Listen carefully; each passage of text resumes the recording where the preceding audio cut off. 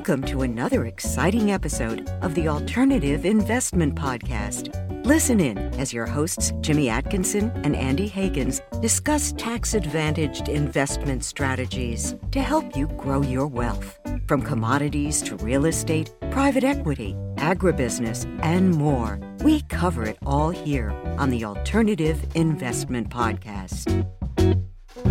Welcome to the Alternative Investment Podcast. I am your host, Andy Higgins, and today we're talking about an inflection point for alternatives. Even as the markets are in turmoil, they've had a very rough year in 2022.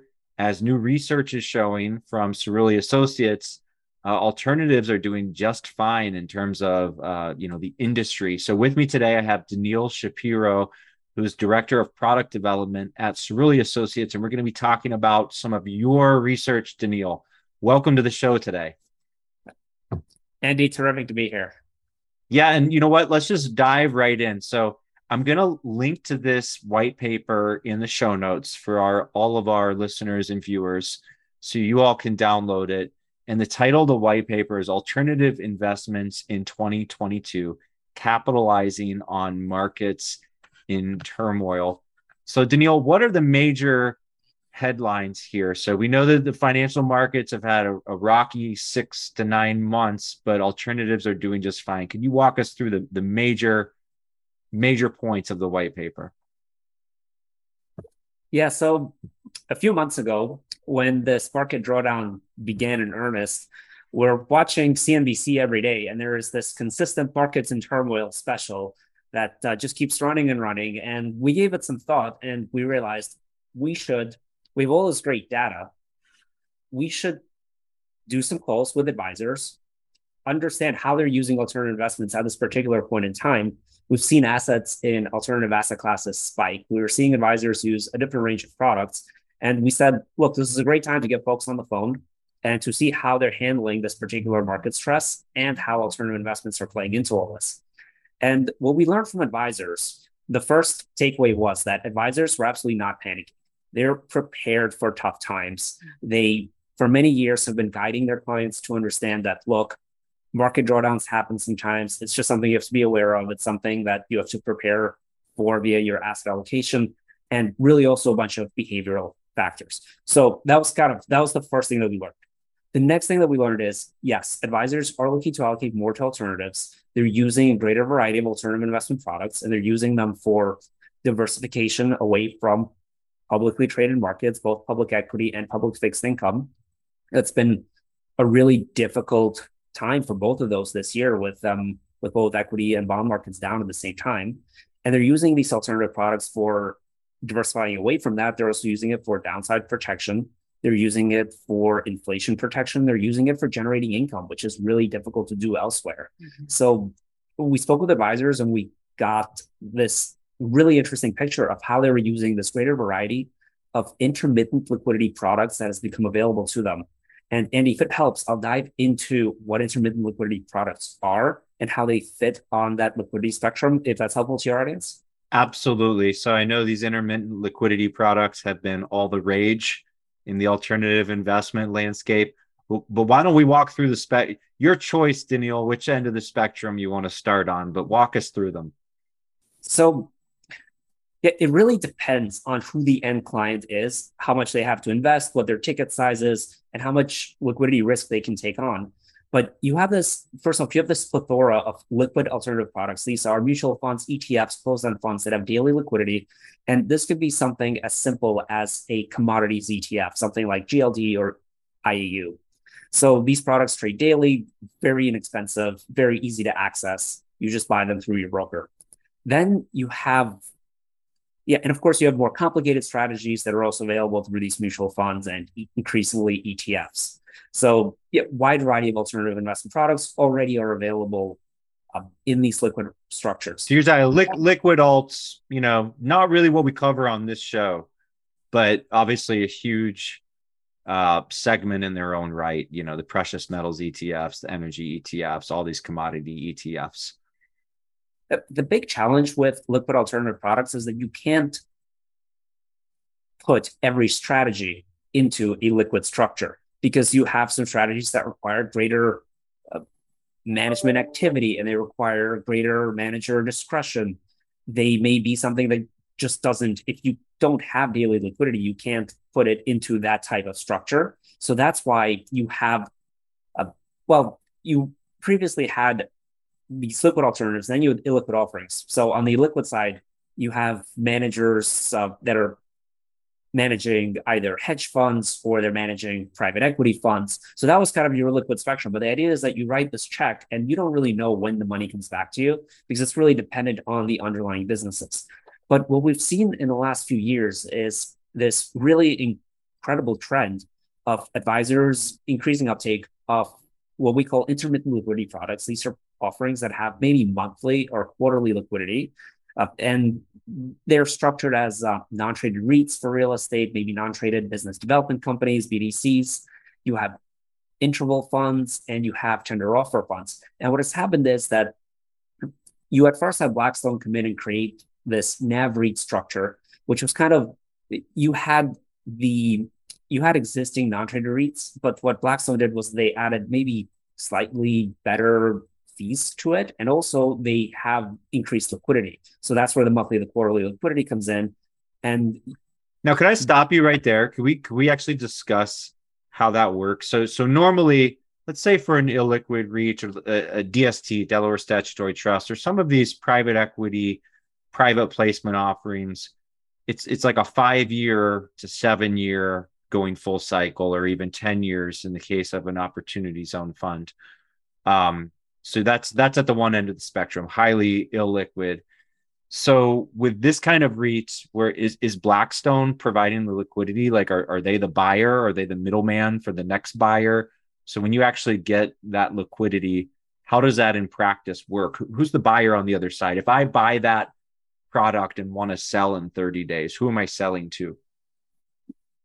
Blackstone would offer you that liquidity. Okay. So there's obviously a subscriptions process, there's a redemptions process, but there is an assumption that if an appropriate amount of investors ask for their money back in a particular period of time, the manager will come in and they will, because it's an intermittent liquidity product, they will have some liquid assets on hand potentially, or maybe they'll have a cash sleeve, which is able to provide a redemption. Got it. So the sponsor there, they're kind of like the buyer of last resort. Like, ideally, at the same time, if I'm cashing in, there's someone else coming into the product, but you also need the sponsor to sort of provide that extra float or that extra liquidity, in theory, in case a lot more investors decide to cash out at once and relatively fewer buy in that time period. I think it's a good way of thinking of it. Unlike an exchange traded product where there's always a seller on the other side and they have to be matched and they have to figure out the price. Over here in the intermittent liquidity space, you would have a manager figure out the NAV for the fund. But at the same time, investors are lining up and they may be saying, well, we want to redeem at this particular time. And then they would be able to redeem at the NAV at that particular time. So you need a sponsor that has a significant amount of resources to even offer something like this. Like, obviously they need to have a decent amount of liquidity on hand, or a way to have cash reserves to support that kind of liquidity. It really depends on the underlying product. So a lot of the interval funds, they will hold publicly traded securities alongside their illiquid positions. But I think, to your point, it's certainly important to invest with a manager who you trust to manage that liquidity in the right way, so that if you did have some kind of severe event and you had a lot of redemptions, you first want the fund to hold quality assets. And you certainly want the sponsor that has, and this is why reputation is really important. You want to have a sponsor that has a brand that they will want to defend and therefore provide that excess liquidity. And we're going to get to brand. I have another question about that. It's a great point. Could you walk us through some of these other products? Because I know there's multiple different types of intermittent liquidity products. Yeah, so you have, Blackstone came in, they revitalized that non-traded REIT structure, and they've received tremendous flows into their BREIT product. And then they did something very similar with BCRED, which was their private credit offering. So you have non-traded REITs, you have non-traded BDCs, and then interval funds have been around for a while, just as tender offer funds have. The key difference there is that with the tender offer fund, the manager has a little bit more discretion as to when the buybacks take place. With an interval fund, you have that assumption that it is happening on a quarterly basis. About 5% of assets are going to provide that liquidity. So you see a slight difference in the types of products that are going to be placed into one structure versus the other. But we do see managers increasingly focusing on launching interval funds. And that's just because interval funds are available for sale for both accredited and non-accredited investors. In general, there are certainly some cases where it's not for the unaccredited investors. You can package more solutions into the interval fund structure. So your interval fund structure can hold real estate. It can also hold private credit type exposures to some degree, and it could also hold public securities. So that just makes it a little bit more flexible than the other structures. Got it. Yeah, and I understand that there may be some new regulations coming down the pipeline for REITs, non-traded REITs. So we're actually talking with a representative from the IPA later this month about that. But so interval funds, they're kind of I don't want to say the winner here, but they're very popular because of the flexibility that they give the sponsor manager and the ability to potentially allow non-accredited investors to invest. Is that right? Right. Flexibility in terms of what goes into the fund. Mm-hmm. I would say that for the purposes of managing liquidity, it's possible that the tender offer fund actually has a little bit of an edge because it gives the manager more of the right to choose when they're offering that liquidity. So talk to me about tender offer funds. There are a lot of very high quality private equity exposures that are available through that tender offer fund structure. And they've been in the market for a really long time. They're continuing to gather assets. It's an area that's growing. And interestingly enough, I think that from an investor perspective, rather from an advisor perspective, they're the ones that are doing the buying. They probably don't really know the difference between the tender offer fund and the interval fund, just because the structures really are so similar in terms of what you're receiving. So I think a lot of times when we pull advisors on it, they tell us they don't have such a significant amount of assets in tender offer funds. That's probably because they're confusing them with interval funds. So if you're listening to this show or watching the show, you don't need to feel bad if you get some of these products mixed up sometimes, because yeah, and Daniil, that's something I want to talk about because if you look at the data in your research report, and I have it open right now. So I'm bringing it up, and I think this is on maybe page 6, and it's a percentage of advisors that currently use or plan to start using or previously used or do not and have not previously used all of these different kinds of alternative investments. And you've made the point that with the tender offer funds, so I'm seeing 15% currently used, 3% plan to start using, 12% used previously but not currently, and 70% do not use or have not previously used.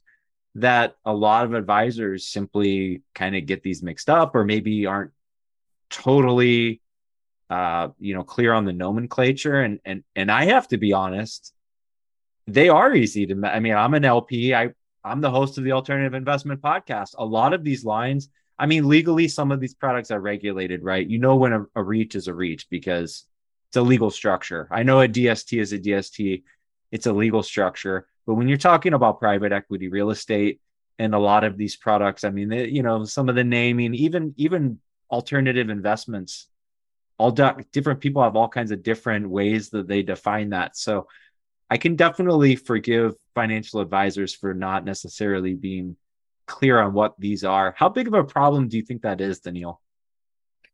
Well, the fact that alternative investments are on their own a really complex asset class, that's an incredibly challenging problem. It's not just a challenging problem for advisors. Of course, for advisors, it's incredibly difficult to understand these products, to learn about them, to know what their clients should be invested in, to understand the different fee layers that are applicable to alternatives, which is exceptionally important. So this is all very difficult to advisors, and advisors certainly have a problem here.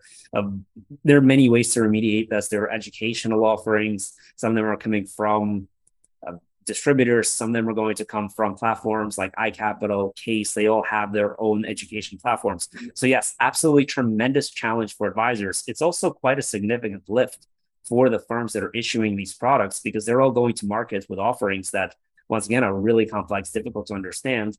They're placing a lot of chips on the table in terms of acquiring these capabilities and saying that, yes, there is a significant opportunity to gather assets here. And at the same time, they have to train their own internal staff in order to distribute these offerings. And it's really difficult. So let's talk about that. So obviously it's a lot easier if I'm a sponsor of any of these different kinds of alternative types. If I can go get institutional money and fill up my fund and do my entire capital raise with institutional money, or with a couple family offices or whatever, or sovereign wealth funds, people with really deep pockets. Obviously that's easier, but these sponsors are turning now to advisors and retail investors. Why do you think that is? Why now? There are several reasons for this. I think the base reason is that, yes, alternative investments now have a more important role to play in investor portfolios. And this is happening after a really long period. You've had this tremendous run up in both equity and fixed income markets. Rates have been incredibly low, right? Bond performance has been amazing. Mm-hmm. And now look at this, 2022, this has changed a little bit. So that's one reason. It's important for investor portfolios. The other reason is maybe a little bit more self-serving for asset managers. You've had, if I'm thinking about traditional managers. Oh, no, let me stop you right there. I thought asset managers just did this out of the goodness of their hearts, right? That's what it's okay. It's okay to make money. We all want to make money. That's okay. All right, go on. So you take this from the perspective of a traditional manager. Sure. You've seen ETFs come into the market, and so fees on products have been declining for a really long period. This is a very asset management. You're talking about traditional mutual funds because now they're competing with the Vanguard ETF. What is it? Are we down to like 3 basis points of fee ratio yet? I mean, we're down to 5 and 10, right? You could probably figure out a way to build a portfolio for free at this point. Okay. And Daniil, you cover ETFs as well as alternatives, right? That's right. So you probably know all the ETF. Okay. Sorry. Back to, so number one, just it's from the sponsor's point of view, alternatives are a higher margin product. They bring in more revenue. They're more profitable than a lot of the traditional mutual funds. Precisely. They cost a lot more and they're more attractive to offer. And the great thing about an alternative investment from the asset manager perspective is that once the money comes in, it stays there for a really long time. No one is sitting on the other end, day trading in and out of it. So that's the benefit for a traditional manager. But then you have alternative investment managers, and these are venerable brand name firms. We're talking about Blackstone, Apollo, KKR, Carlyle.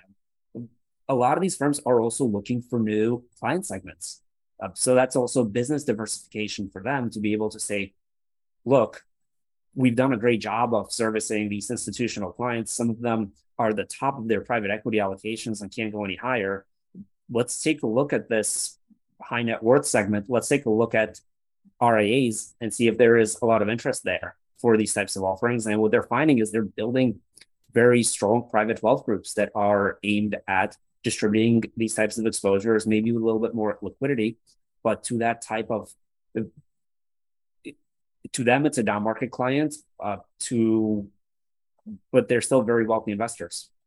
You could almost even look at it as public relations. I mean, some of the names that you named are, I almost want to say media whipping boys or something, anytime that carried interest or taxes or private equity or whatever is in, like the New York Times or some sort of major mainstream media, they can kind of be the whipping boys. So, I mean, I might make an argument it's worth going after the retail investor just to get more folks on the team of private equity.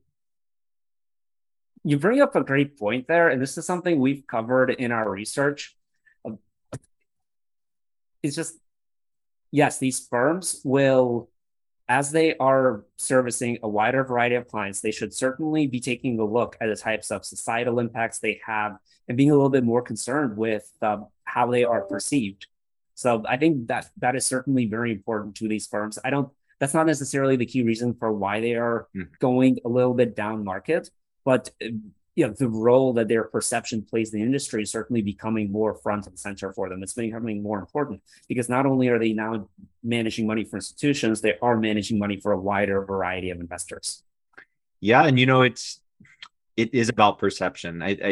It's even beyond actual societal impact, from a PR standpoint, from a marketing standpoint. What ultimately matters there is the perception. And it's interesting. Like you hear about funds, or you see funds that are investing in, for instance, single family homes, and are buying up large amounts of single family homes. And for a lot of people, that's a very emotional type, political type subject. So I agree with you. I think it would behoove these firms to pay attention to that. And I mean, ultimately, if investors have a way to buy in, they have skin in the game.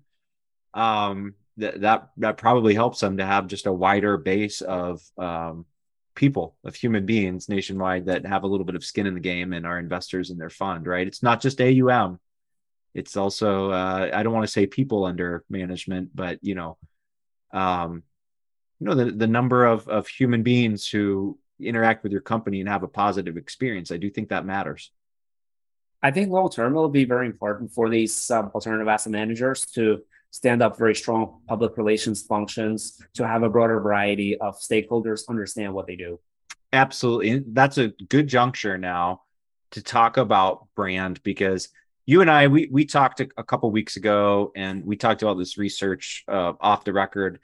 I think it's okay that I mentioned on the record, that brand is really important to advisors. And that was one of the points that you made. So do you think, looking through this research and seeing the types of products that advisors are using right now, so 68% are currently using liquid alternatives, 61% are using non-traded REITs, 47% private real estate, 45% non-traded BDCs, 42% interval funds. So even just taking that, the most popular types of wrappers in this stack, how much product research do you think most advisors, I should say, are actually doing? Are they, digging into the PPMs and, or into the decks or into the details, looking at, the assets that these funds hold, versus they're just going with that safe, trusted brand name, nobody ever got fired for buying IBM type of thought with their asset manager selection? The answer to this is that it depends. It really depends. First off, even with some of the stats that are in our report, it really depends on the channel that the advisor is in. Okay. So RIAs, for example, will use a lot less NTRs than broker-dealer channels, for example. You have all these intricacies that we dig into, but that depends on the type of products they use. It also depends on the advisor's own knowledge of the underlying alternative investments. So there are certain advisors that we speak with. There was an advisor that we got on the line who was an absolute expert in these types of exposures. He probably knows these funds just as well as the most seasoned executives, and he's going to be able to pick the best product for his investors. He doesn't have to stick to the largest brands, for example, because he really knows the differences between these products. He knows the specific exposures. But then you have a lot of other advisors that maybe are being sold on a particular product by a wholesaler that they are comfortable with. Sure. So it really depends. The amount of research that they're doing is really going to depend on who the advisor is. It's going to depend on their home office and what they have access to. So there are a lot of factors that come into play. I think the role of brand is certainly exceptionally important here. And yeah, the first few times that we heard this, our theory was that, well, yes, advisors want to turn to their clients and say, look, we gave you access to these venerable asset managers, almost in a way that it serves the advisors. And that may certainly be one of the pieces of the story of why advisors are really gravitating towards specific brand names. But there's another aspect to this, and that's that there have been very significant blowups in the intermittent liquidity space before. So we've seen, historically, we're going back decades. Yeah. We've seen things go wrong, and fraud risk has been a very significant issue. So I think that advisors are certainly turning to some of these firms that they know have a reputation to uphold and will be less likely to run into some sort of, well, either outright fraud or an accounting discrepancy or something like that. I think that's really important to advisors, and I think they have a good reason for at times aligning themselves with specific brands. Well, that's interesting. I'm sitting with that, and I'm just thinking that through. So you think that some of the size of these companies, like let's take a Blackstone, um, obviously they're under a little bit more of let's say a microscope than a tiny little sponsor that most people have never heard of would be. But I mean, certainly looking at the history of these sorts of systemic blowups or fraud, all these types of events. I mean, I feel like it can happen on a small level and it can happen on a large level. Um, do you think that trust in the big brand names is warranted? This is going to be another it depends answer. And Okay. that's because, yes, if you have a large institution, and these are often referred to as institutional asset managers, Sure. you trust them to have the risk controls that are in place. Mm. You trust them to have that brand to uphold in order to do things right. And a lot of these firms are publicly traded now, so you Sure. believe that there are accounting That practices. brings its own transparency, just being publicly traded for sure. But then the question is, how does a variety of other asset managers compete in this space if they're maybe a little bit smaller than some of these largest Well, firms? absolutely. And I mean, with AltsDB, we're partnered with OpportunityDB. We're sort of a sister brand. And in the Opportunity Zone space, they had an incredible year in 2021 in terms of growth and assets under management, having a great year in 2022 in terms of inflows, and a lot of independent, I don't know if you'd call them boutique sponsors are having, very good success in the Opportunity Zone space. So what do you think the keys are then for these smaller sponsors, smaller asset managers to go out and compete with the Blackstone, with the KKR? What are the patterns that you're seeing from the sponsors who are having success? I think there are a few strategies that managers can take to stand up to a much larger firm with one of these very, very trusted brands. And I think it comes down to maybe offering, well, you can offer a niche exposure. So something that is very unique and something that maybe has different properties from what is offered to some of these much larger diversified products. So if you're offering something and you have a story to tell about, well, our exposure is safer. Our tenants constantly pay us. Our Everything is under a lease. If you have a story to tell like that, I think that can be very attractive versus to a product that can be perceived as riskier. So I would argue you can offer a niche strategy. You can offer a strategy with better downside protection. You can offer something with a specific that meets a specific goal for an investor. I think there are a number of different strategies that a manager can take. You can offer exposure that complements one of the exposures from one of these very large managers. And that's probably I would argue that's an attractive way to gather assets. Yeah, swimming downstream rather than upstream. I think you make some good points. I totally agree on the importance of story. We host events, investor events that are matchmaker events between accredited investors and financial advisors on one end, and on the other hand, private placement offerings. And of course, investors, do their diligence. They look at the decks, they look at the PPMs, they look at all the offering docs. But it really is the story that gets people excited, right? I mean, at the end of the day, if you have a diversified portfolio, you want to maximize your returns, but a lot of funds in the end of the day are going to be pretty similar. But if you invest alongside a sponsor that you're excited about, that you see their passion or their interest or their philosophy and it resonates with you, I think that the power of story honestly cannot be overestimated. And I also think there's something to that niche, having that niche segment. We were talking the other day that REITs, it's like there's a penalty for being a publicly traded REIT right now, right? And so there's a trend of more and more REITs are going private, because why go public when you're only going to trade at a discount, right? And so I think it's the last student housing REIT that is going to go private, and there's no. I think I might be wrong about that segment, but there was one particular segment that there won't be any more publicly traded REITs. Do you think this is going to be a problem that, do you think there are any like systemic risks to having so much of these assets shift into the private equity world? Yeah, I think this comes down to some of those social issues that I mentioned earlier. Mm-hmm. When you have assets that are going private, there is probably a little bit less transparency for society as a whole into how those assets are operated, because these are private, these become private businesses. Mm-hmm. And maybe there are fewer disclosures. And that's going to be something that these firms have to address. I think that's the bigger issue here. Long term, we do see private markets continuing to grow significantly. So there's going to be public capital and there's going to be private capital that's going to continue to grow significantly over time.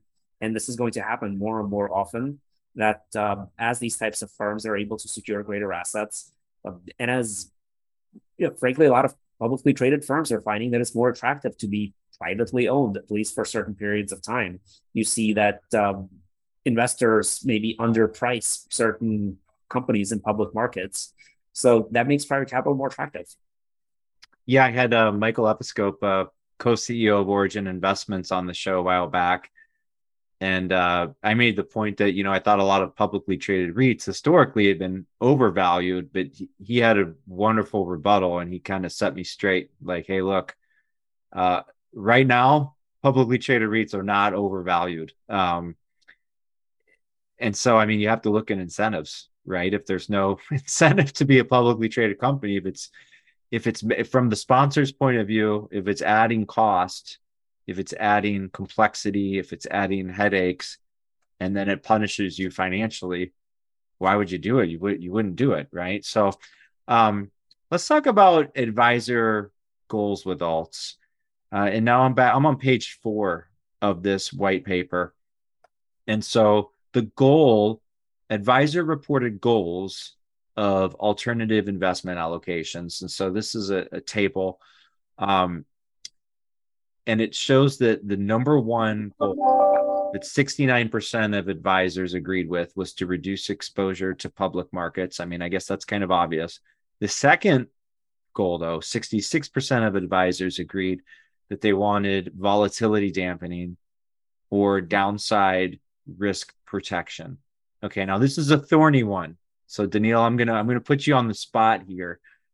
Are advisors, are they actually achieving this goal when they're shifting client funds into alternatives? Are they actually reducing volatility? Are they improving, downside risk protection? Or, are financial advisors achieving the goal of masking volatility or achieving perceived downside risk protection?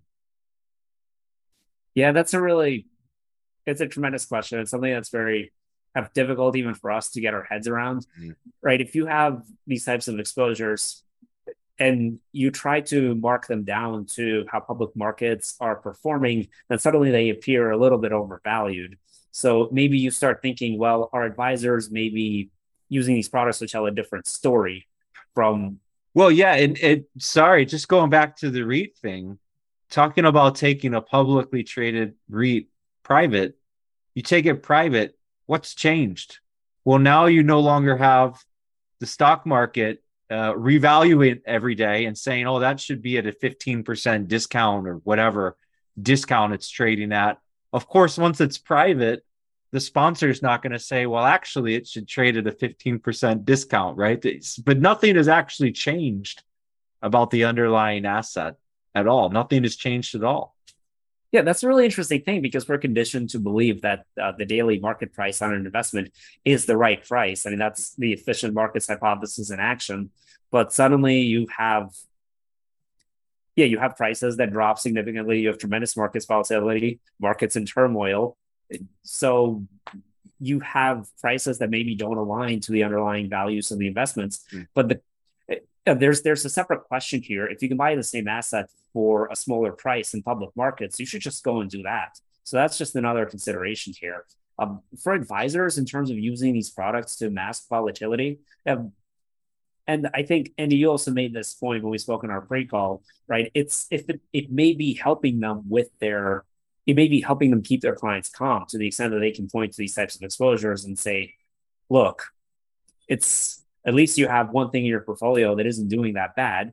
And that means that these products are doing their jobs. And yeah, absolutely, because the volatility, everyone expresses risk as volatility, but there's other types of risk, right? From an advisor standpoint, one of my main risks is the behavioral risk of my client panicking and saying, I just the S&P's 2008, the S&P's down 40%, 50%. Let's go all cash. I don't care. Let's go all cash. I mean, that's probably your single biggest risk, right? Yeah, it's a very significant behavioral factor Yeah. that these products may to some extent be helping to remediate. Interesting. Yeah, I had Meb Faber on the show a while back of Cambria Funds, and I jokingly made the suggestion that we should launch a mutual fund, and all it does is it buys the S&P, but it has a 10-year lockup period. And that's it. There's no other value add, but just you're not allowed to sell. That's the value add. And it would outperform, the median investor, right? So that is so interesting that on the one hand, the volatility dampening may be overstated, but on the other hand, it still may be achieving a favorable outcome for the investor, because you're absolutely right. If I'm a panicked investor, I call my advisor, and the advisor, she says, well, look, your overall portfolio, you still have this 35%, allocation to alternatives, and those haven't budged at all, even though the public markets are down 25%. And that probably would put my mind at ease. Yes, but there's also something to worry about here. And you wonder if at some point an advisor may decide to time the market and to remove assets from one of these less liquid products after they see the public market comparables significantly drop in price, leading to a significant outflow event. So I think our findings from the research paper is that this absolutely is not that type of environment. Advisors aren't really focused on doing that. They have better things to do than time markets. So you're referring to like the intermittent liquidity type products, where if there were a scenario where there were a major market drawdown, then the NAV REITs or interval funds or any of these intermittent liquidity products could see like major outflows. Is that the specific risk that you're concerned about? I think it's a possible risk in certain situations, should there be a severe enough of a dislocation, and should investors potentially become very concerned about their intermittent liquidity holdings not being marked down. Interesting. Yeah, and I guess you'd have to go through those offering docs with a fine-tooth comb. I mean, are there contingencies in some sort of a severe drawdown where there was just a rush for the exit? Are there contingency plans? Like what happens? I would imagine that in that type of adverse scenario, you would just see some of those gates kick in, and you would have managers simply offer less redemptions. So I think this big story that we're telling with this white paper is that these products are an incredible improvement over a prior generation of products. They very likely have an important role in your client's portfolio, but please be aware that there is no free lunch. There's still leverage that's associated with these offerings. With a lot of these types of products, there's still high costs that are associated with them. And it's important to be aware that you can have an adverse scenario where you actually bear some of the costs that are associated with that lower volatility. Interesting. So as an insider, but also an outside observer, right? You don't work for a sponsor. So I think you could be a little bit neutral about this. Do you see, you mentioned there's higher fees, higher revenue, higher costs associated with alternative investments, but at the same time, I would say that, slowly but surely the amount of transparency in the alternatives industry is growing. And, that there's the amount of liquidity with alternatives is slowly growing. Do you see that, that sort of competitive market environment? Is that, helping investors? Is that making these sponsors more competitive with their fee structures and delivering a better experience for investors? 100%. The products that we've seen launched in the last few years are a tremendous improvement over a prior wave of offerings. We certainly have managers considering the types of fees that they are charging when they're offering these types of products. I think there's more education. And as you have more and more sponsors enter the field, I think they're going to be offering better and better terms to investors over time. I think it's just I would argue that we're still in the early stages of the development of this particular segment of the industry. And I think over time, investors are just going to continue to get a better and better deal. Yep, I think I'd have to agree with that. We might be in the third or fourth inning, I guess, of the baseball game. Well, do you think there's an argument though, as liquidity increases, at some point, do these products just stop being an alternative? Or do they really need to be a publicly traded REIT, and then we can say, okay, they're no longer an alt? Eddie, you're getting into this very, very long discussion about what an alternative investment is, right? Yeah. If you are a REIT that's owned by the S&P 500 index, then nobody considers you to be an alternative. But if you own that REIT separately outside the index, then suddenly it is an alternative. And what percentage of our assets as individuals are alternative assets? It's probably a pretty high portion. Yeah. Yeah, that's a good point. I mean, and it's a question. When we launched the Alternative Investment Podcast, we launched AltCB, was like this existential question. What do we cover? Because really anything besides stocks, bonds, and cash, technically you could call an alternative investment, but something like GLD, the ETF, it's interesting product, but I think there's a lot of coverage of products like that in the, traditional TradFi investment media space. And so we've chosen to focus more on private placement offerings and the relatively illiquid alternatives. I think they're just a little bit more interesting. There's more opportunity for active management, active investment. So, just that perennial drive for outperformance, and I think is going to, continue to put interest in that side of alternatives. And that's another exceptionally important point that you bring up. You have in public equity markets, you have this greater interest in indexing. I think there's been over the last few decades this greater understanding of, well, how much can an active manager really outperform in public markets when you consider the amount of analysts that are covering individual companies. Everyone has some kind of viewpoint on them, and every single day they come together and they converge on a particular price. But here you have private markets, which are far more inefficient, and you have private equity firms that do bring insights, and a lot of them are very, very specialized, right? You have thousands of private equity firms. Some of them are exceptionally large and very diversified. Others will focus on a specific niche area and bring some kind of unique expertise. And using leverage, they can add value. So it becomes that there's this very strong argument for greater use of private markets. Absolutely. I mean, at the end of the day, you need active management at some level. At some level, you need active management, right? The S&P owns stocks. The stocks are part of corporations. Corporations need managed. Businesses need managers. So I'm a huge believer in indexing. I'm a huge believer in ETFs, but I don't discount the value of active management at all. And I know we're getting close to a stop on time here, but I wanted to ask one more. Was there anything in your research report that's really surprised you beyond what we've discussed already? Anything that you put a pin in and that you said to yourself, I'd like to come back and research that in my next report?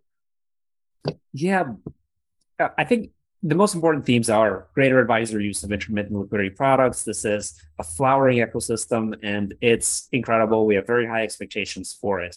Huge opportunity for asset managers.